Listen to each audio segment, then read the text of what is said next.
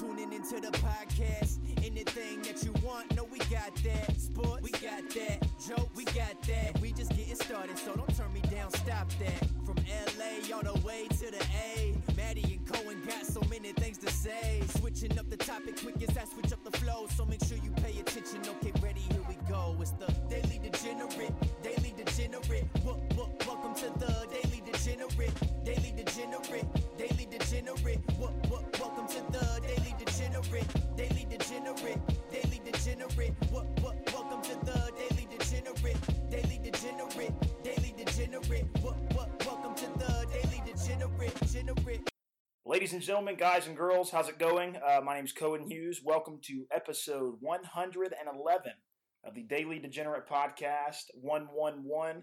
I've talked into a tin can to you guys for 111 episodes. What a ride it's been. Joined to the right of me is a very cool guy named Jeremy Kuhn. He's been on about 20 or 30 episodes with us already, so you should recognize his voice. Jeremy, we've been going through some tough times in the Atlanta sports world. The Falcons are 1-5.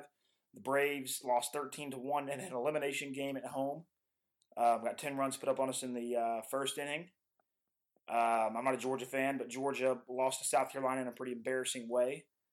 The Hawks are not going to win the NBA championship, so Atlanta is flat as of right now. We are living in a vacuum. We are living in a society. Jeremy Kuhn, tell the people a little bit about yourself.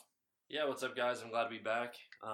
Still recovering from that Twilight Zone episode that was the Braves game the other day. That wasn't real, dude. I was trying to, get off work, hurry up and get home, finish watching the game, and actually ended up starting to stream at work. And one of my coworkers ran to the bathroom. On his way back from the bathroom, he stopped by someone's desk, asked him a question.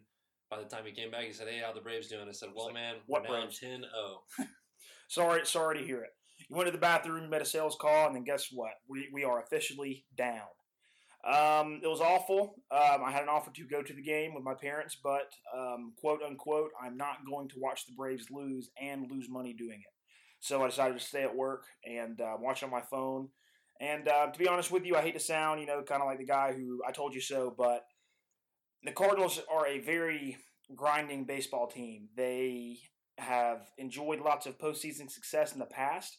And this group of guys they have now got hot late. So in the week leading up to the game, I even said it on this podcast, I did not expect us to win that game. I did not expect us to put up something embarrassing like that, though. I expected to lose on a walk-off single or something like we had been. Yeah, I mean, we messed up by allowing that veteran team to even get to that situation in the first place. Should have swept. We should have won the first three games. Should have swept. And my blame goes a little bit to Brian Snitker for misuse of the pitching staff, like burning almost all of our available pitchers in a game 3 or 4 that we lost. And in game 4 that we lost, he used all but one available pitcher, and that was the closer, and we were not winning, so we could not have pitched him. A little bit goes on bad pitching performances by players. Mike Foltynewicz, we got bipolar Folty in this series. The first start was near perfect, 7 1/3 with like 3 hits and 0 earned runs. And then the start in game 5, who I thought should have went to Keuchel or maybe even, Soroka or Fried on, short rest. He allows 7 runs off like 4 hits. He allowed more runs than hits. It was awful. But the Cardinals are currently down in the NLCS to the Nats, 3-0. Nobody ever expected that. Due in large part to great situational hitting and more than elite pitching. Anibal Sanchez had a no-hit bid with like 8 1/3 or something like that. And then Strasburg and Scherzer just do what they do.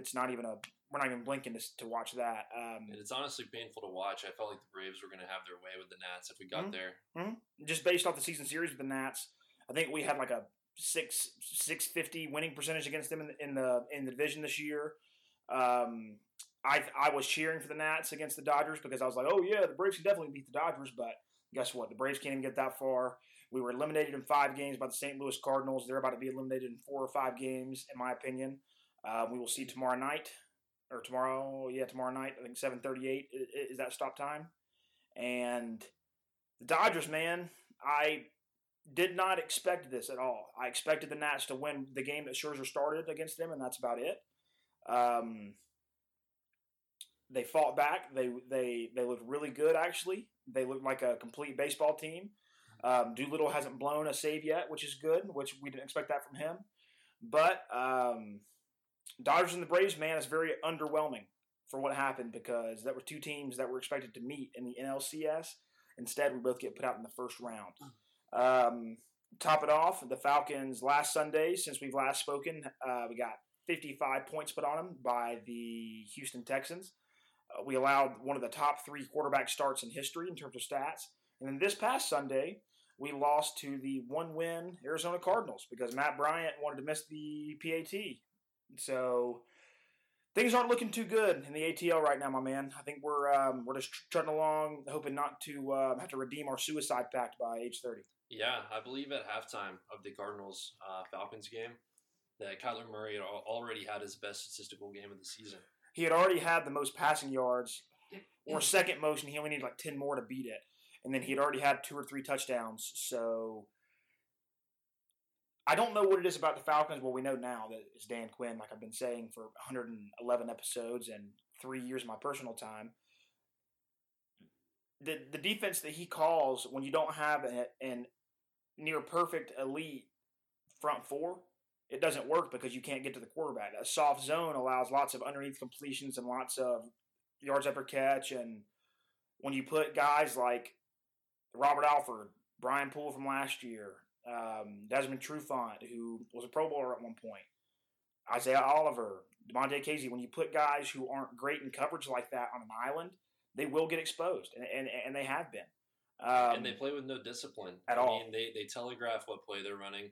They telegraph they're running zone or they're running man. I didn't see like one surprise stunt, dude. Like there was never a point where I'm like, oh, look, Debo's in coverage, and then guess what? He just sprints up out of nowhere and goes over Tack McKinley to make a sack line. Stuff that usually the Pittsburgh Steelers have perfected with not as much talent as us, but somehow we just can't get home. For the second straight week, we have 0 sacks. I think we had maybe 1 or 2 hits on Kyler Murray. One of them was a flag, too. I remember that on Vic Beasley. Deshaun Watson had about 1 minute worth of response to name off all of the Falcons' defensive packages. And you did it perfectly. He broke down every package that he scored a touchdown on in that game in about 45 seconds. Can he come be our offensive coordinator or defensive coordinator? Because he seems to know more than Dan Quinn does. Another thing that was alarming from that was I remember Deshaun Watson saying that one of the Will Fuller touchdowns was actually a miscommunicated route. He was trying to hot route him to do a different route, and that he didn't hear him, and then he saw that the coverage still didn't pick it up. So we played. That shows how undisciplined we are. We were playing correct coverage for the route that actually was ran, and we still gave up a 40-yard touchdown. You notice with all the missed tackles, with all the big hits, with all the penalties, all the defensive holdings, all the illegal hands to the face. I think we lead the league in penalties now because of last week and in Houston. It's just we had not me and you, but the people of Atlanta were promised a defensive guru, something that we have not had in the past, and he's shaping up to be worse than Mike Smith. Mike Smith, to say the least, he was one of those old school football minds that says, "Hey, the game is evolving and offenses are evolving. People are going to get yards on you. You just can't let them kill you." And at least Mike Smith disciplined teams, or Mike Smith led teams were disciplined. At least we were bottom half of the league in penalties. At least we wrapped up and made tackles. At least we forced field goals instead of touchdowns. But Dan Quinn, it just seems like we're just getting outplayed in every single facet of the game. And you look at fantasy football, and every time you have a skill position player playing against the Falcons this season, it's honestly insulting to read that they say, "Oh, great bounce back opportunity for him," or he's got a perfect matchup. You have to start him as a wide receiver too. Like blah blah blah, every single time. Whenever on my fantasy team, whenever Matthew Berry sent a video out imploring me to start Larry Fitzgerald at wide receiver 2, I called him an idiot. And then, guess what? Larry Fitz goes off. Whenever Will Fuller is pegged for a big week, Will Fuller goes off. Kiki Cutie was a flex play, a low-end wide receiver 3 or flex play, because he was playing the Falcons defense. And guess what? He went off. Yep. So me and you and all the guys in our group chats and in our circles, have been wondering Dan Quinn is being fired. That's a foregone conclusion. Whether he finishes out the year, whether he doesn't, is up for debate. Dan Quinn will be fired. Do you think that this is going to be a mid-season, bye-week coaching change, or do you think he gets until the end of the year? I'm really not sure. I expected him to be fired at the end of the year, and the only thing that makes me think differently is I saw an Arthur Blank quote where he mentioned specifically he doesn't like firing people in the middle of the year, blah, blah. But he said something along the lines of, he needed to see something before the bye week. And he said that before we went out there and lost to a Cardinals team we shouldn't have lost to. And the blame shouldn't really be on Matt Bryant because we shouldn't have been in that position in the first place. No. I mean, they're a winless team with a rookie coach and a rookie quarterback. Well, they had one win. But it was a cheap-ass chintzy win they had. Right. Regardless, it's a worse talented team compared to ours. Okay, Jeremy, hate to cut you off, but we just have breaking news. The Jaguars have traded Jalen Ramsey to the Rams. Well, good week to be a Falcons fan because the Rams come into town 4 days from now, and guess who's going to get a pick on Matt Ryan? His name starts with Jalen and ends with Ramsey. Oh. But, oh, no. Let's see the terms on this deal. Yeah. The Jaguars get the first-round pick in 2020, 2021, and then the fourth-round pick in 2021 as well. Damn, no players at all, huh? Yeah, I mean, that's a steal to get Jalen Ramsey for, given that he plays at least 12 games a season. Like, that's almost a steal if you ask me. Wow. But to get back to the Dan Quinn conversation, it's going to be hard for Dan Quinn to show that he deserves to be the head coach of this team to the end of the year because Bobby's, 9? Yeah. So he has the Rams, and then whoever we play after that. I forget who we play. We play the Rams and the Seahawks, and then we have a bye week. Oh, my God. That's it. So, as current events have transpired, and I was about to say, Arthur Blank hates sudden coaching changes. He's a loyal guy. He doesn't really, do the whole midseason change thing. But given that we get embarrassed like we have been the next 2 weeks, I fully expect him not to be our head coach in Week 10. I would say that this has been way worse than any of us have suspected or expected because me and you have, for the last 2 years, have not been a fan of Dan Quinn, but our talent has always risen above and put us in games that we shouldn't be in because of coaching and then take us out of games that we should. Yeah, of course. And this has been way worse than I expected. Yeah, I expected us to. I guess I didn't realize quite how bad it was. Yeah, no. Like you said, I mean, I think that Sarkisian and Shanahan kind of masked what was going on for us. I mean, Shanahan clearly has carried us at this point. I mean, the proof's in the pudding now. He's 5-0 with the Jimmy G Niners. In a team that is talented, but they're not overly talented. Like, they're not, busting at the seams with talent. Like, George Kittle's really good. Garoppolo's really good. Coleman, we saw... Well, the only thing we've seen from Coleman is Falcons highlights, and that's kind of biased on us to say. Last year, he didn't look great because he was isolated without Freeman, but of course, and because of kind of odd run-heavy play calls at points with him on the field, but they're not busting at the seams with talent. Like they have a generally good team, generally talented team, maybe a little bit more so than the average team, but. To be 5-0 in today's NFL and to beat the Rams and to beat good teams and to beat the Bucs who were good at the start of the year, that shows that Shanahan was the pudding. He wasn't the proof of the pudding. He was the whole goddamn pudding. Yeah. Look how much talent we have on the Falcons that we just waste away. I mean, our offense is pretty clearly one of the most talented in total units in the league. Even, especially with the emergence of Austin Hooper. Austin Hooper, I think, is second in reception yards and first in receptions in the whole NFL. Yeah, he's proven me wrong so hard. I used to be a huge Hooper hater, but he's done well the last 2 seasons for He has. He really has. I will be at the Falcons game on Sunday because I am a fan and I will always love the Falcons even if they go 0-16. The only thing we can hope for now is that we lose the rest of our games to get a pretty high draft pick. I'm not a humongous college guy, so I wouldn't really know who to forecast this early in the year.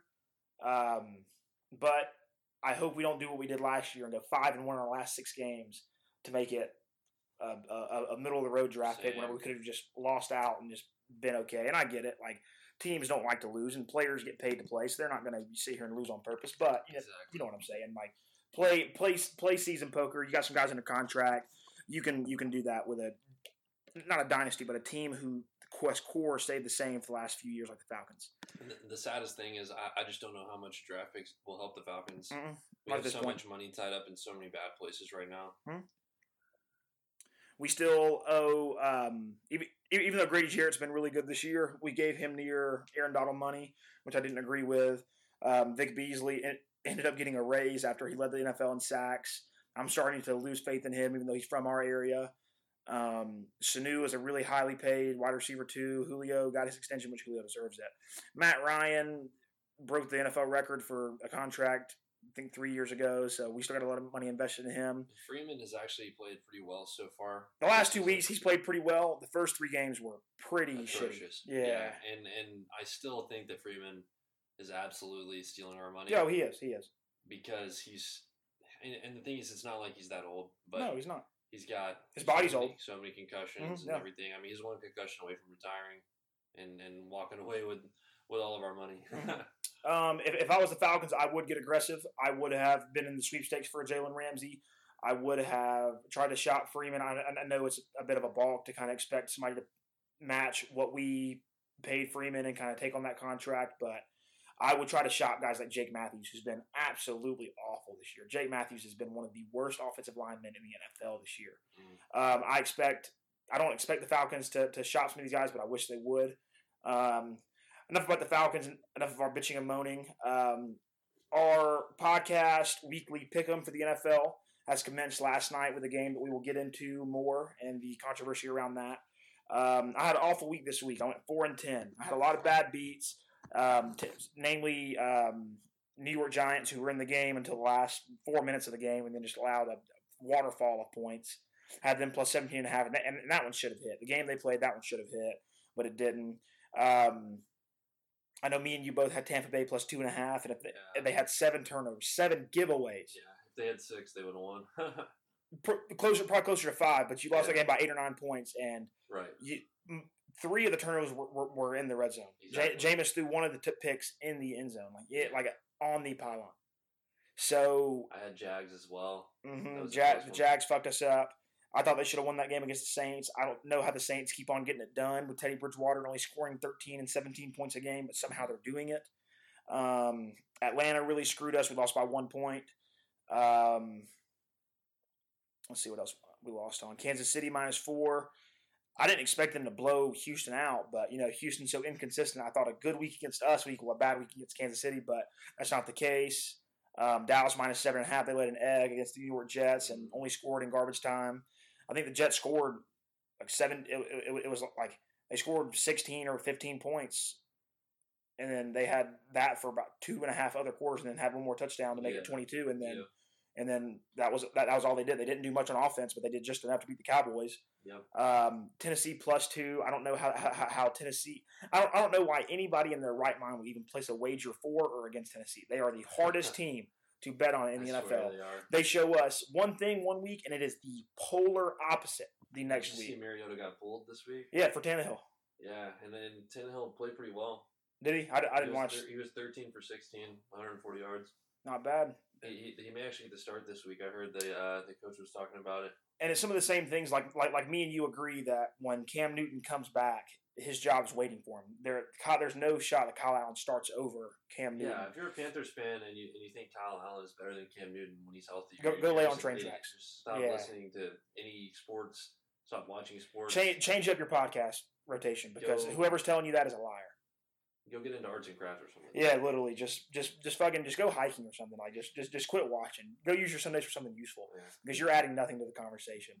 The one thing that I think works for Kyle Allen and the Panthers is that it's a change of pace and it's a change of style that teams cannot game plan for. So I think that it's working retroactively for them in that case, and I think that maybe.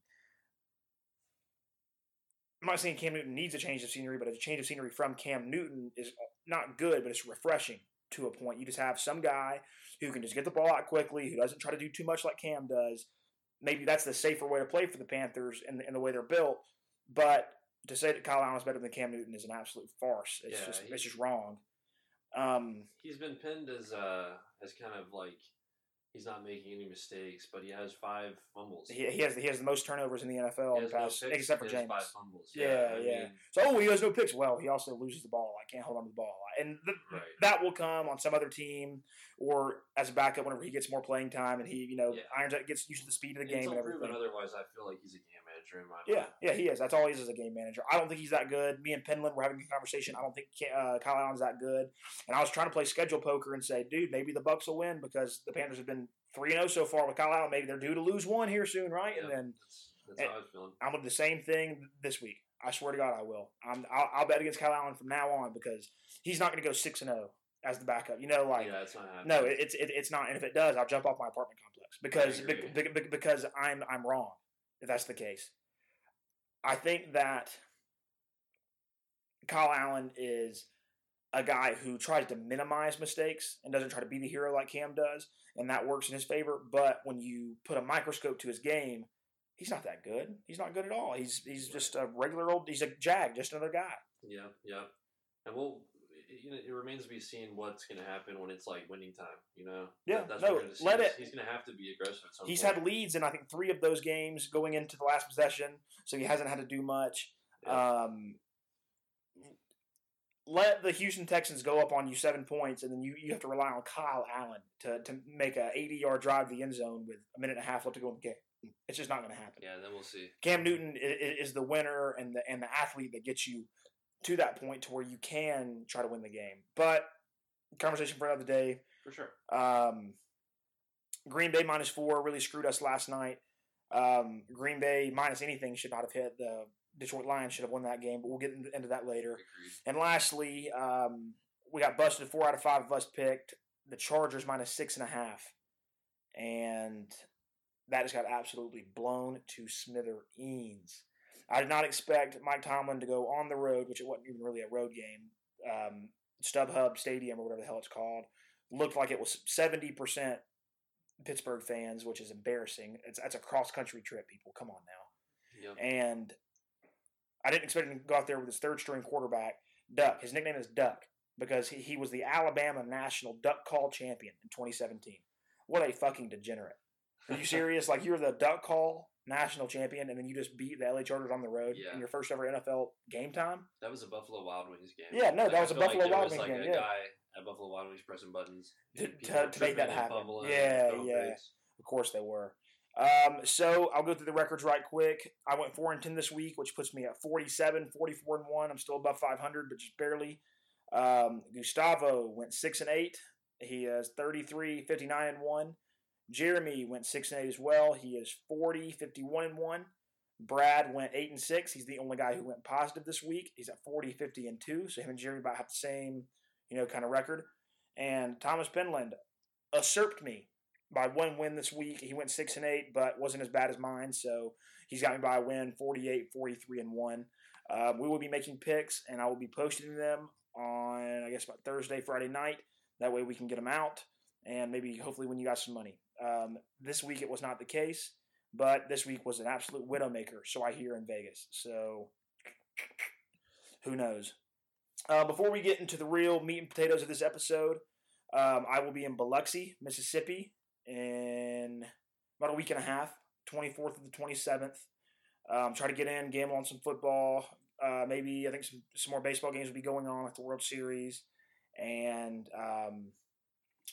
I know we'll have football on Thursday night, Friday night for college, Saturday during the day, and then Sunday I'm going to stay for the 1 o'clock slot before I scoot town and drive the 5.5 hours back home. But if anybody has any recommendations, I'll be at the IP.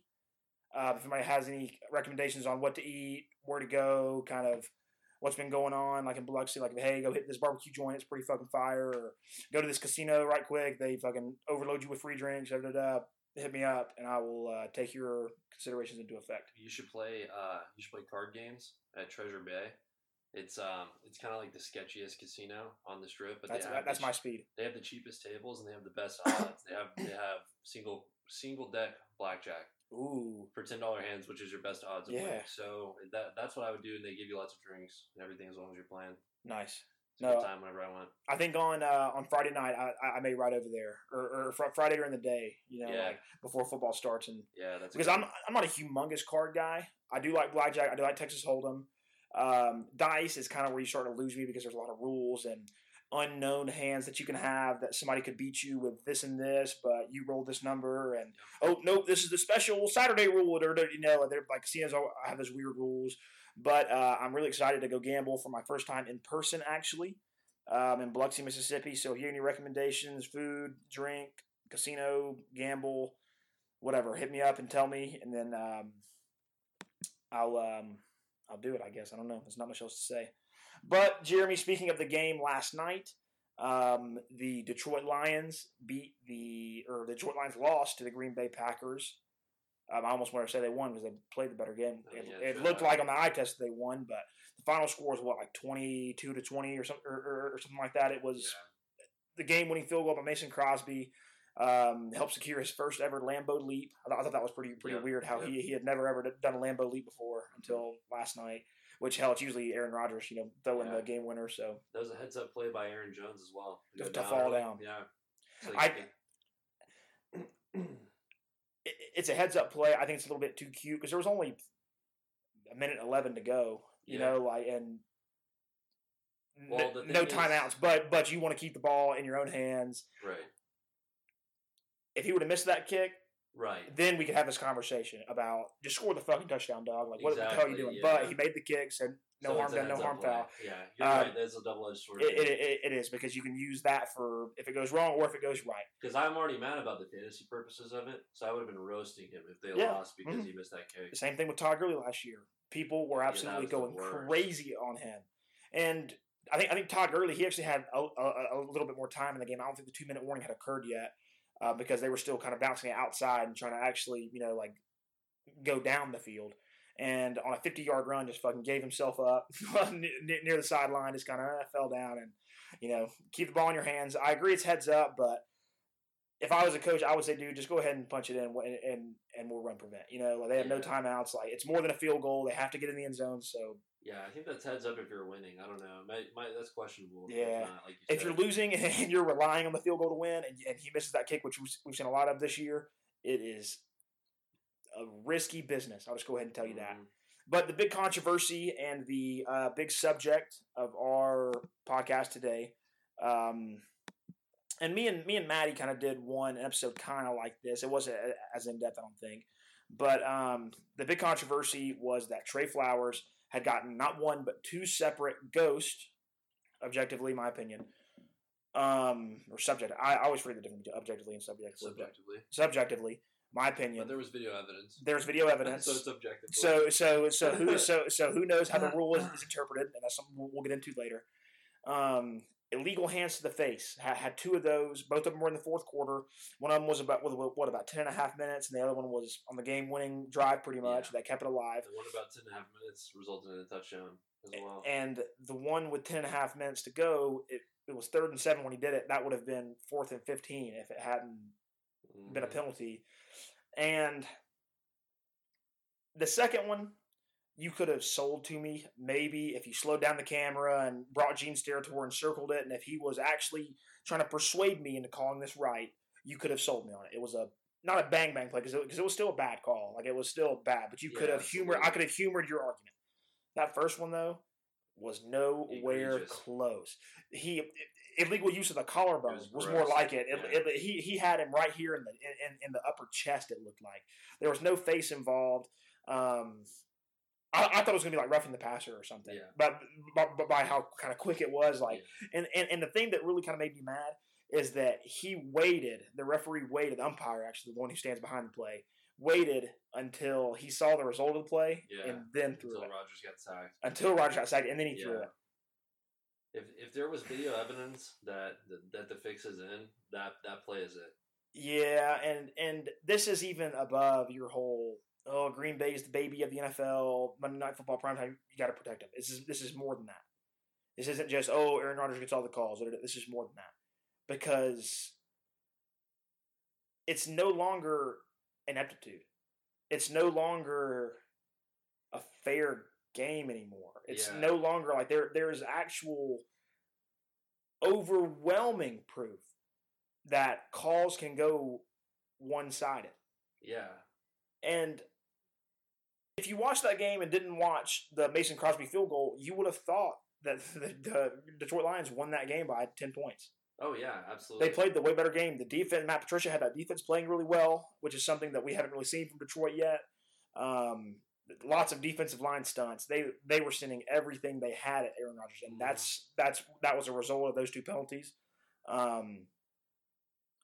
It was just, I don't dislike Aaron Rodgers. I think he's smarmy in a weird sense. He's almost too confident because he knows he can get those calls, and he's not full of himself because he has the ability to back it up. He's the goddamn best thrower in the NFL right now, but you can almost tell that the Packers kind of rely on those calls, and they almost know that they're going to get them to a point because they have been for years now. And the superstar calls like that, and even maybe something further above that, like we're thinking, where we were saying fix and everything, it's almost like an assault on like the philosophy of the sport, you know? Yeah, like, it is. Like they're out there grinding, and like, you know, it's exciting because you think either team's going to win. But it's like when you see shit like that really impacts the game, you're like, wow, I really thought the Lions were going to win because they outplayed them all game. And then two calls where a guy doesn't even touch a face mask. Just wait it. At pivotal moments of the game.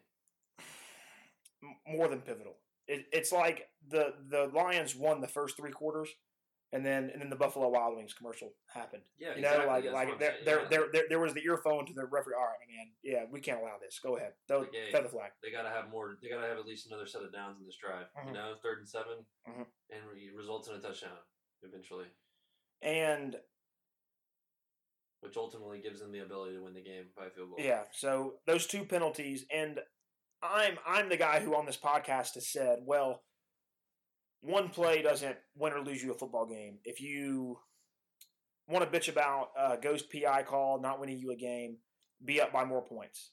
It's almost like the whole Ben Shapiro thing. Like, oh, poor people don't have health insurance. Have you tried not being poor? No, like that. Like and I hate to say that, but there's other things that there are other shortcomings that put you in that situation. But last night was honestly probably one of the worst umpiring and officiating and refereeing performances I've ever seen. Yeah, that for the first time, in my personal opinion, these calls actually had a real lasting input on how that game ended. Yeah, and something's got to be done about the clarity of the rules in the NFL in general. Sports in general, really. But I know we spoke about this earlier before we recorded the podcast. But the NFL, I mean, they don't make it clear what is a catch, what isn't. You can't. They don't make it clear. You know, when you're a runner, when you're a quarterback or a running back and you're running, you can just reach over the line, touchdown. Yep. But when you're a receiver, as long as the first little nose of that football crosses the first white piece of grass from the end zone line, it's a touchdown. But when you're a receiver, it's almost like all these other intangibles have to happen. Like your body is falling in, you have to complete the process. You have to make a football move. Like what the fuck is a football move? Like isn't it 11 versus 11 football that we're playing? Like, isn't anything that you do on a football field a football move? I think we're watching football moves for 3 hours. Yeah. Like, what the hell is a football move? Yeah, exactly. And that's the kind of stuff, like, you get that from Gene Steratore when they call him in. Oh, you know, he didn't complete the process. He didn't catch it and make a football move.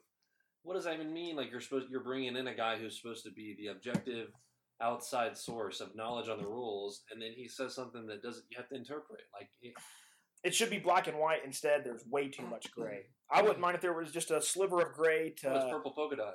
Literally, I was about to say we're not even in grayscale anymore. We're talking about 3D textures when we're talking about just gray pieces of paper on. Yeah, we're talking about a play could be the same play could be called 7 different ways during the 1 p.m. slot on Sunday, depending on where they're at. And it depends on where you're at, what two teams are playing, what network you're on, what refereeing crew you have, and there needs to be clarity in not just the way the rule is written, but how NFL officials actually interpret that rule. And a big sign of this, and this is something that I've been watching football like a degenerate for years on years on years, and more so this year, and then I'll get into Booker McFarland last night because that was kind of cool what he did. I hate him as a commentator generally, but he kind of showed out last night. I've never seen Gene Steratore and who's the other? Mike Pereira. Yeah. I've never seen those two guys on their respective networks talk to us about why he thinks this should be overturned or upheld. I've never heard in my previous 22, 23 years of life, I've never heard him or them say as many times, I don't know why they called that way. I saw it completely different. Yep. I didn't get that from the replay. Yep. I've never seen him and them say that so many times this season. Yep. Usually there's a little bit of a kind of wash in about let's try to protect the referee's name, let's try to make sure that they're not getting thrown into the bus. And I understand that because this is a TV product. But this year, like in the Falcons game, there was a one-footed catch, or so I thought, that was called a catch on the field. They went to the replay and they didn't overturn it. And I think we had Pereira because we were on Fox, and Pereira they upheld the call. It looked like a 1-foot catch to me, but apparently his thread of his jersey on his shoulder pad hit the grass before he went out of bounds. So whatever, cool.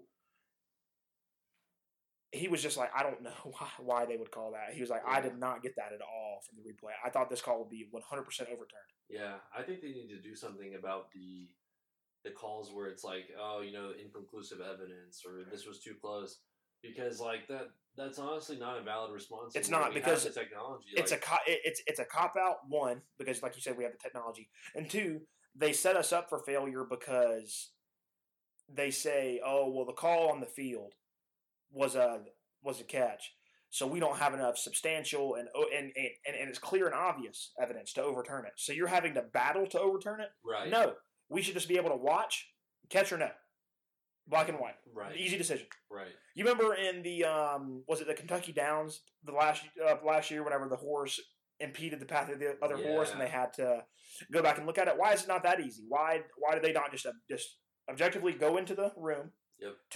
Two highly paid officials that have been in the sport for years, go in, watch it for. Dude, I think we saw the whole video of what happened, and the race was already over at this point. So I understand that you have 30 or a minute more time, but just go into the room, look at it from every angle on every TV, be on the phone with New York.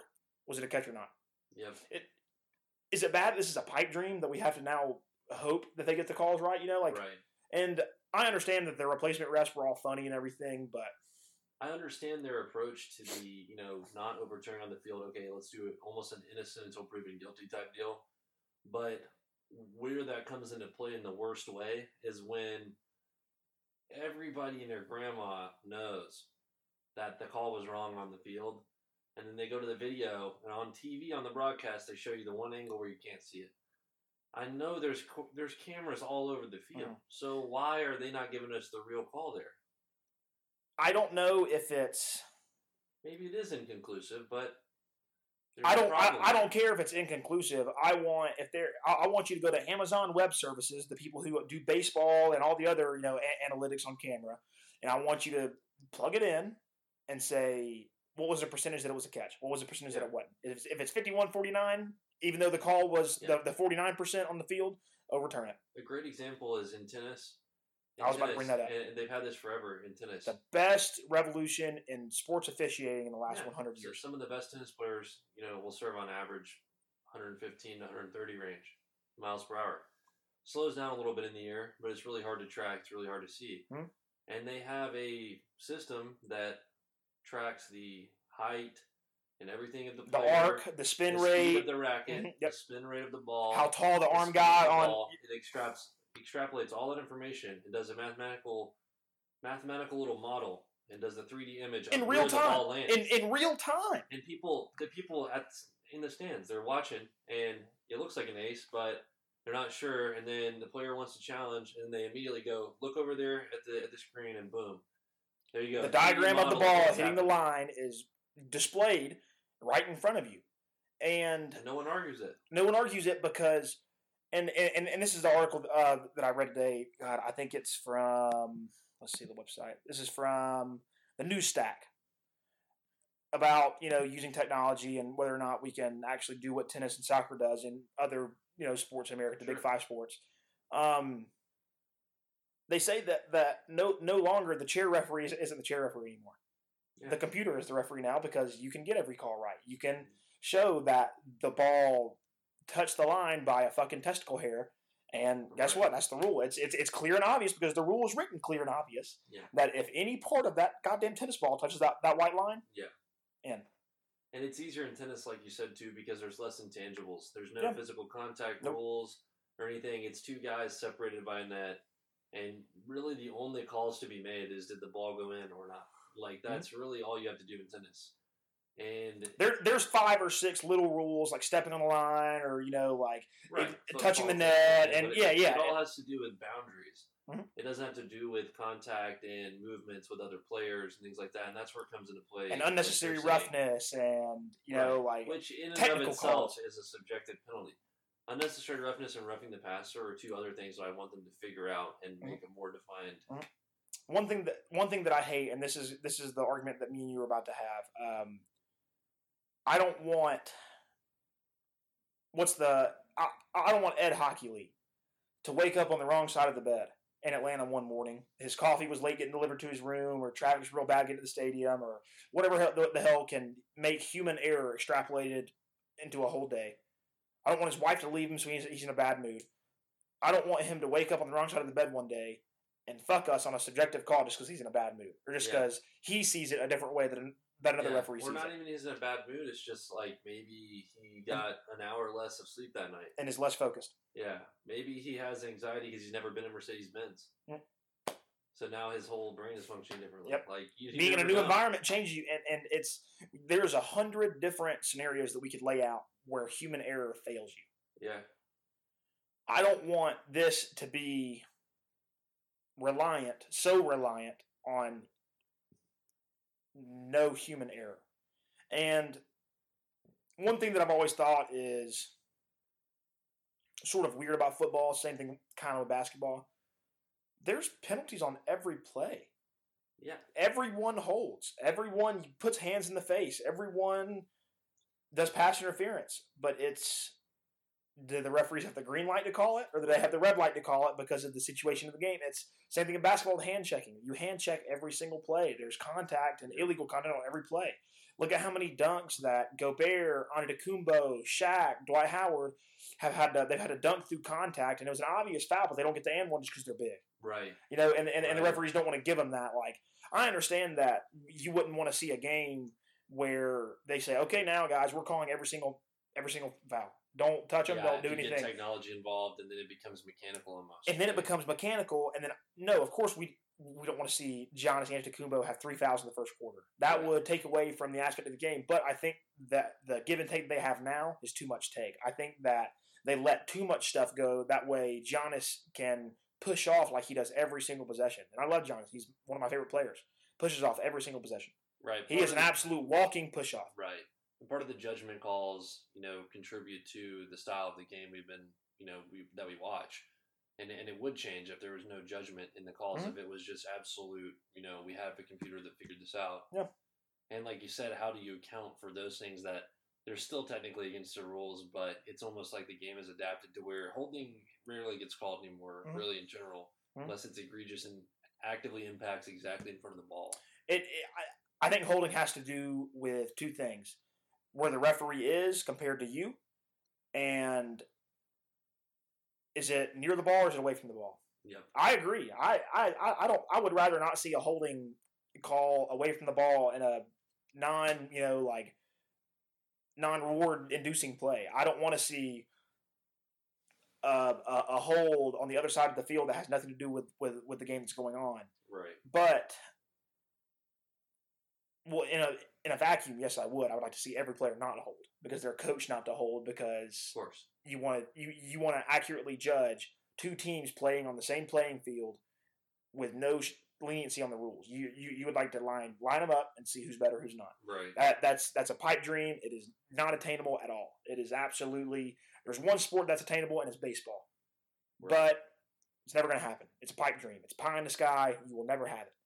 What I would like to see is situations that don't limit or inhibit calls just because if it's late in the game or one team has a lead and one team needs more downs, and that's kind of what we're tying into what the Packers did last night. The ratings were already the ratings. This is not about TV ratings. This is about, because no matter how many people watched the game, they were tuned in till that point. So it's not like they want to push the Packers forward because they have that agenda for TV ratings. The TV ratings they were already in. But Vegas had 70% of people live bet against the Packers in real time. So guess what? Now we're going to level the playing field in Vegas. Now we're going to make sure Vegas wins. And that's my problem. And I've said before, betting is an extremely dark cloud. Even though I love it and I love to bet and I love Vegas and I love, everything that comes along with betting. The fact that players know what the lines are now, the fact that I can DM Matt Stafford and say, "Oh, you lost me $500, you fucking creep." That is a dark cloud that looms over sports, and it's absolutely disgusting. The lines now on every scoreboard, dude. Literally, you don't even have to click. You don't even have to click the game anymore. It literally will say Braves -2 next to the start time. Yep. I don't know what we can do in the meantime, because I am one of the guys who would like to see everything called. I would like to see the game go to a more mechanical state. Not, oh my God. Okay, so guys, I was lying. The Nationals-Cardinals game is actually right now. Washington is actually, they have a 3-0 lead in the series, and they actually have a 3-0 series in the game. The Cardinals have recorded 1 out. They're already down 3-0. The bases are loaded. Dakota Hudson is having a rough run of it late. God, I want to see the Cardinals give up 10 runs so bad. Just in the first inning, just as payback. Please. Me too. I would love to see it. Yeah. And I want to say this game is in Nationals Park too, because they were the wild card team and they got home field. But I'm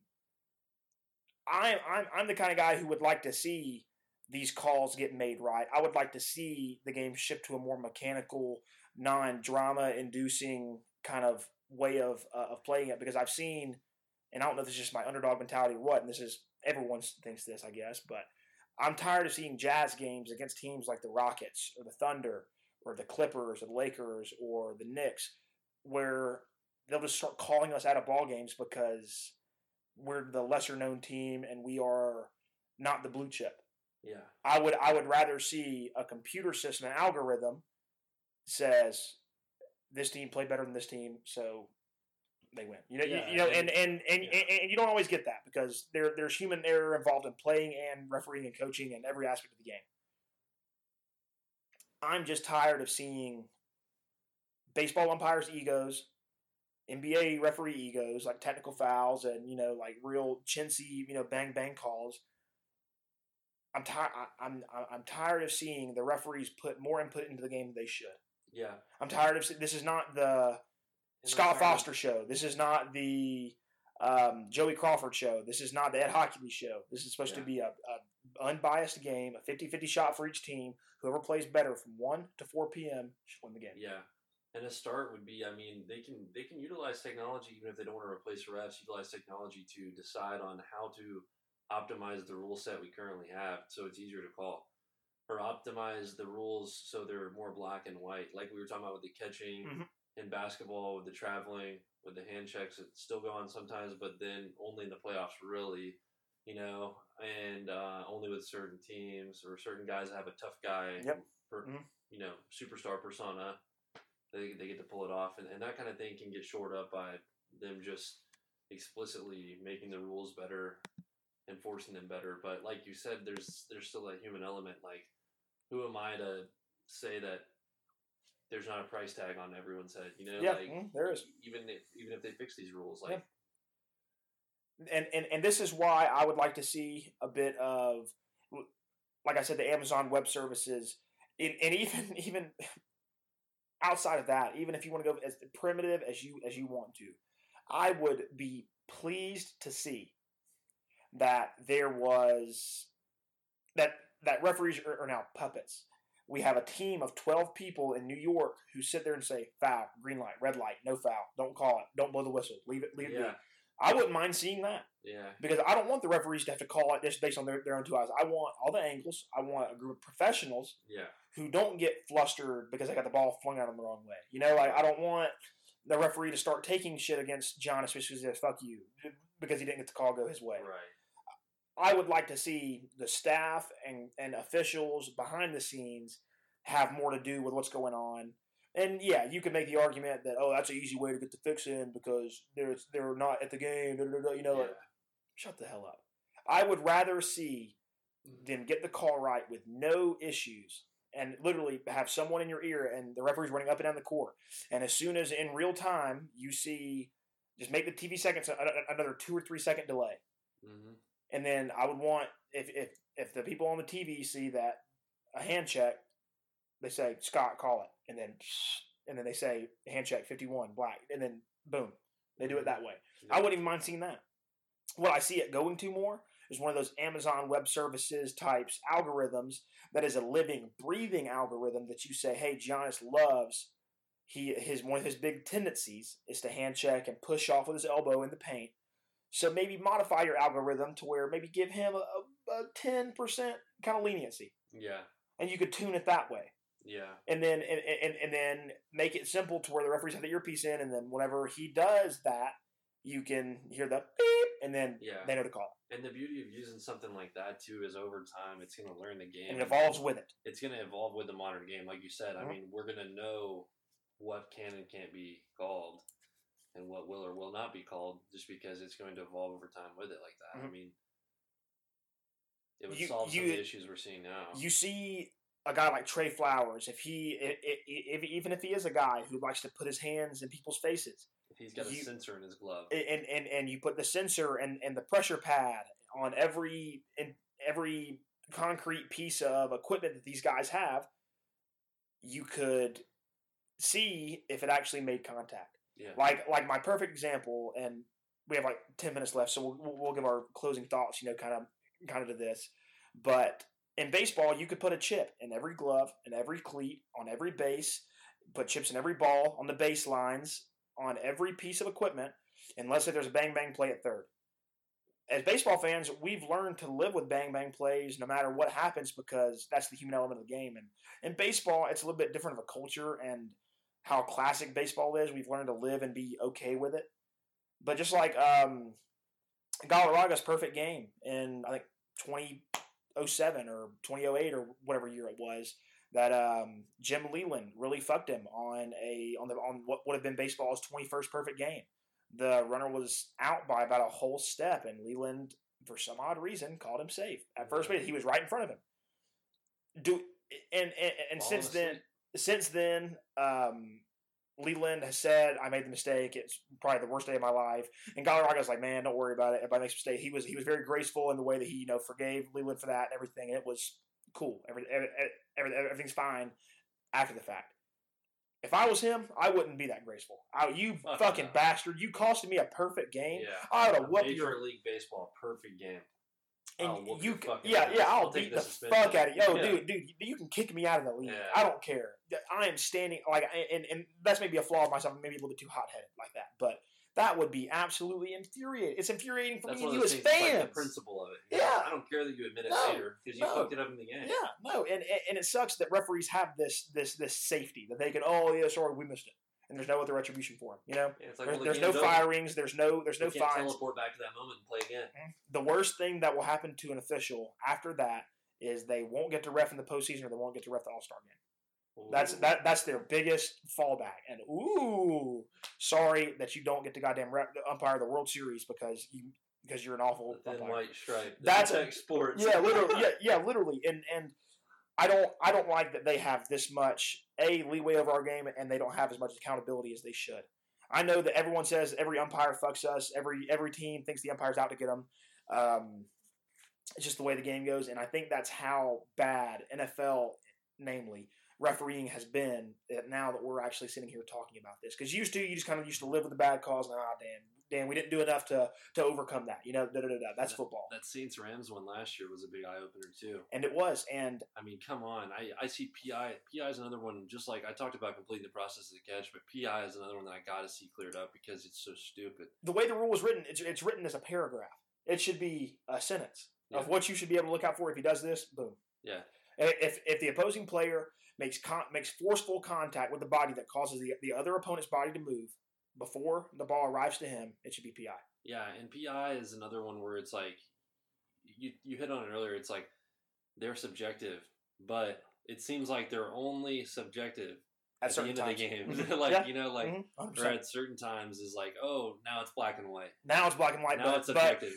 But in the first quarter, whenever you're setting tempo, you let them get away with it then, but not now. I would, and I'm with you. I know that I'm throwing outlandish ideas out there, and we'll never be able to make any game perfect except for maybe baseball. That's the only game that is actually possible in. We just want to see more consistency. We're not mad about wrong calls. Mm-hmm. What you want to see is a wrong call that doesn't fuck somebody. Yeah. You don't want to see. I hate hearing people say, "Oh, well, yeah, we got a few calls that game, but it'll even out over the course of the season." Oh man, that is the laziest fucking mindset I've ever heard in my life. I'm sure Aaron Rodgers wouldn't have said that if they lost. No, he wouldn't have. Oh well, we'll probably get a good call next game. No, you would never say some shit like that. Absolutely not. It's like you said. I mean, I want to see more of the tennis style replay. Type stuff. Me too. Just implement. Give us a little bit of technology and accountability, and I want to see less of the 2012 Lakers team where they had you could go back and mathematically the Kobe, and they had 67% more free throw calls than everyone else over a 3-month stretch. I thought it was more than that. Yeah. I know it was extremely high. because they were trying to get Kobe in the playoffs. It was egregious, and we got to see less of that. And I don't need to see that the game is clearly being played differently for this team every night. I know, and me and you shouldn't have to go to YouTube and look at the Falcons game film, and I know that you can do this with the Cardinals too, I guess to a degree, but we shouldn't be able to look at egregious, back off. Terrible. I would rather see some of this stuff get shored up, and if you're going to screw us, at least screw us with lube, at least make it a little more middling. At least take us to dinner first. At least take me to dinner. At least install. Explain to me why the calls are the way they are, dude. We would. On a year-by-year basis, if you did small improvements, like, this year we're going to put a chip in the ball and we're going to put a chip on both pylons. Yeah. And then if the ball crosses, we'll know it. And then try it out in preseason and try it out in G League first. Mm-hmm. Yeah. Try it out in college football first. And I know with the baseball thing, they actually tried out the Robo-Refs just with the strike zone in a single A, maybe even like low A, like Coastal League in the Northeast. And I was reading an article about it probably a month ago. There was one call that was like super egregious, like the computer had kind of fucked up and called. So the computer had registered the strike zone of a player who was pretty short, and it was whatever the box is. And then in the middle of the count, it was like a 2-1 count. Coach changes the call and goes to a bunt. There was a bunt attempt that got pulled back, but the ball was almost at his helmet. The computer called it a strike because that was the strike zone that had already been established. So, yeah, you can tinker with it and you can change it. Right. But I think that they said that compared to a human, and this is just me quoting an article that I read. Do that. I really don't. Yeah. Compared to a human, there were like 30% less wrong calls. Yeah. And it may have been more. Like it was like a call that this umpire would have made, and it depends on umpires in the MLB and their style, which is fucked because I thought it was a black and white thing. Exactly. That's another exact thing of what we're talking about. And I understand that the ball crosses the plate, maybe not look like a strike on line, but I would rather see a computer get it as close to right within a few millimeters as we can. It just seems like that we put too much money and put too much effort in sports. To sum it up, KD and Steph Curry were asked about this at a tech conference, I think 2 years ago in the Tech Valley, wherever in California they were at. And Kevin Durant said no. He said, I wouldn't want real refs. And it kind of plays into our point because Kevin Durant's quote said, they'll catch me a little bit more than the human refs. because Kevin Durant is one of those guys who has really improved his defensive ability in the past few years. But you want to know how he did that? He's cheating. He's doing illegal things to play defense, and they would catch him more with a Robo-Ref than they would a human ref because the human refs were taught and trained to let him get away with stuff like that. Yeah, I think basketball is actually probably the best example of why this is going to be hard to implement. It is. Because Supremely hard. even with football, it's still set plays, and basketball is nonstop back and forth. And there's so many subjective things in basketball, like traveling, shooting fouls are subjective. Double dribble is subjective. Carrying the ball is subjective. You know, the most subjective call I think in basketball is the is the block or the shooting foul or no shooting foul in the paint for guys like Dwight Howard, Shaq, Gobert. Right. On some days it's and one, some days it's not, and yeah, I just and the same thing with the NFL pass interference. I just don't get the rule. I just don't. If I could sit here on a TV in a vacuum and tell you what they're going to call, I couldn't because we just don't get it. We just don't get the rule. It's funny to see those big man calls like that because they also get slapped with the fouls all the time. All the time, yeah. And it's the same thing when I was a little kid. My mom used to joke that like I was always taller than everyone else, you know, and way taller. For those of you who don't know, Coon's like 6'6", so he's a big guy. Yeah, and I would get more foul calls every game than the other kids, even when I didn't touch someone, because like there would be a pile of 12-year-old boys trying to play basketball. Just call it on the biggest kid. He's probably the one who did it. And you still see him call it on the big kid in the pros. And it's like, come on, man, we're better than this at this point. They're playing for millions of dollars. I don't need to see Dwight Howard get slapped with 4 fouls in a quarter for no reason. And I think to what your problem is from what you said, because I've been sort of neutral. I've been kind of asking you questions, letting you lead with kind of what's been going on, because you've echoed on a lot of what I think. People think that Robo-Refs and my idea of what's going on is just going to be only computers, no referees at all. No, you can implement technology and have the humans do their calls based off the technology. That you can put AI and humans on the same team. Look at companies like Amazon and Facebook and shit like that who have been wildly successful and get most of their business decisions right now because they implement. Look at the stock market. Now that they've introduced computers and shit like now, the pros can get the best read on stocks because they have technology backing up their educated decisions. Yep. And I think that you can do that in sports. Baseball is probably the most realistic that you could do it because there's more technical areas of gray area of what can be called and what cannot. Football is too much. Football, we'll probably never see it. As much as I would love to, we'll probably never see it because, the NFL referees, it's not even a union because they're not full-time, but their little group of employees will lobby and fight against it. Baseball may be the same way, but you can actually implement it without taking the umpires and referees' jobs in baseball. But I think my biggest point is, of this whole podcast, this whole thing, you can let computers and humans work on the same side and make a better product.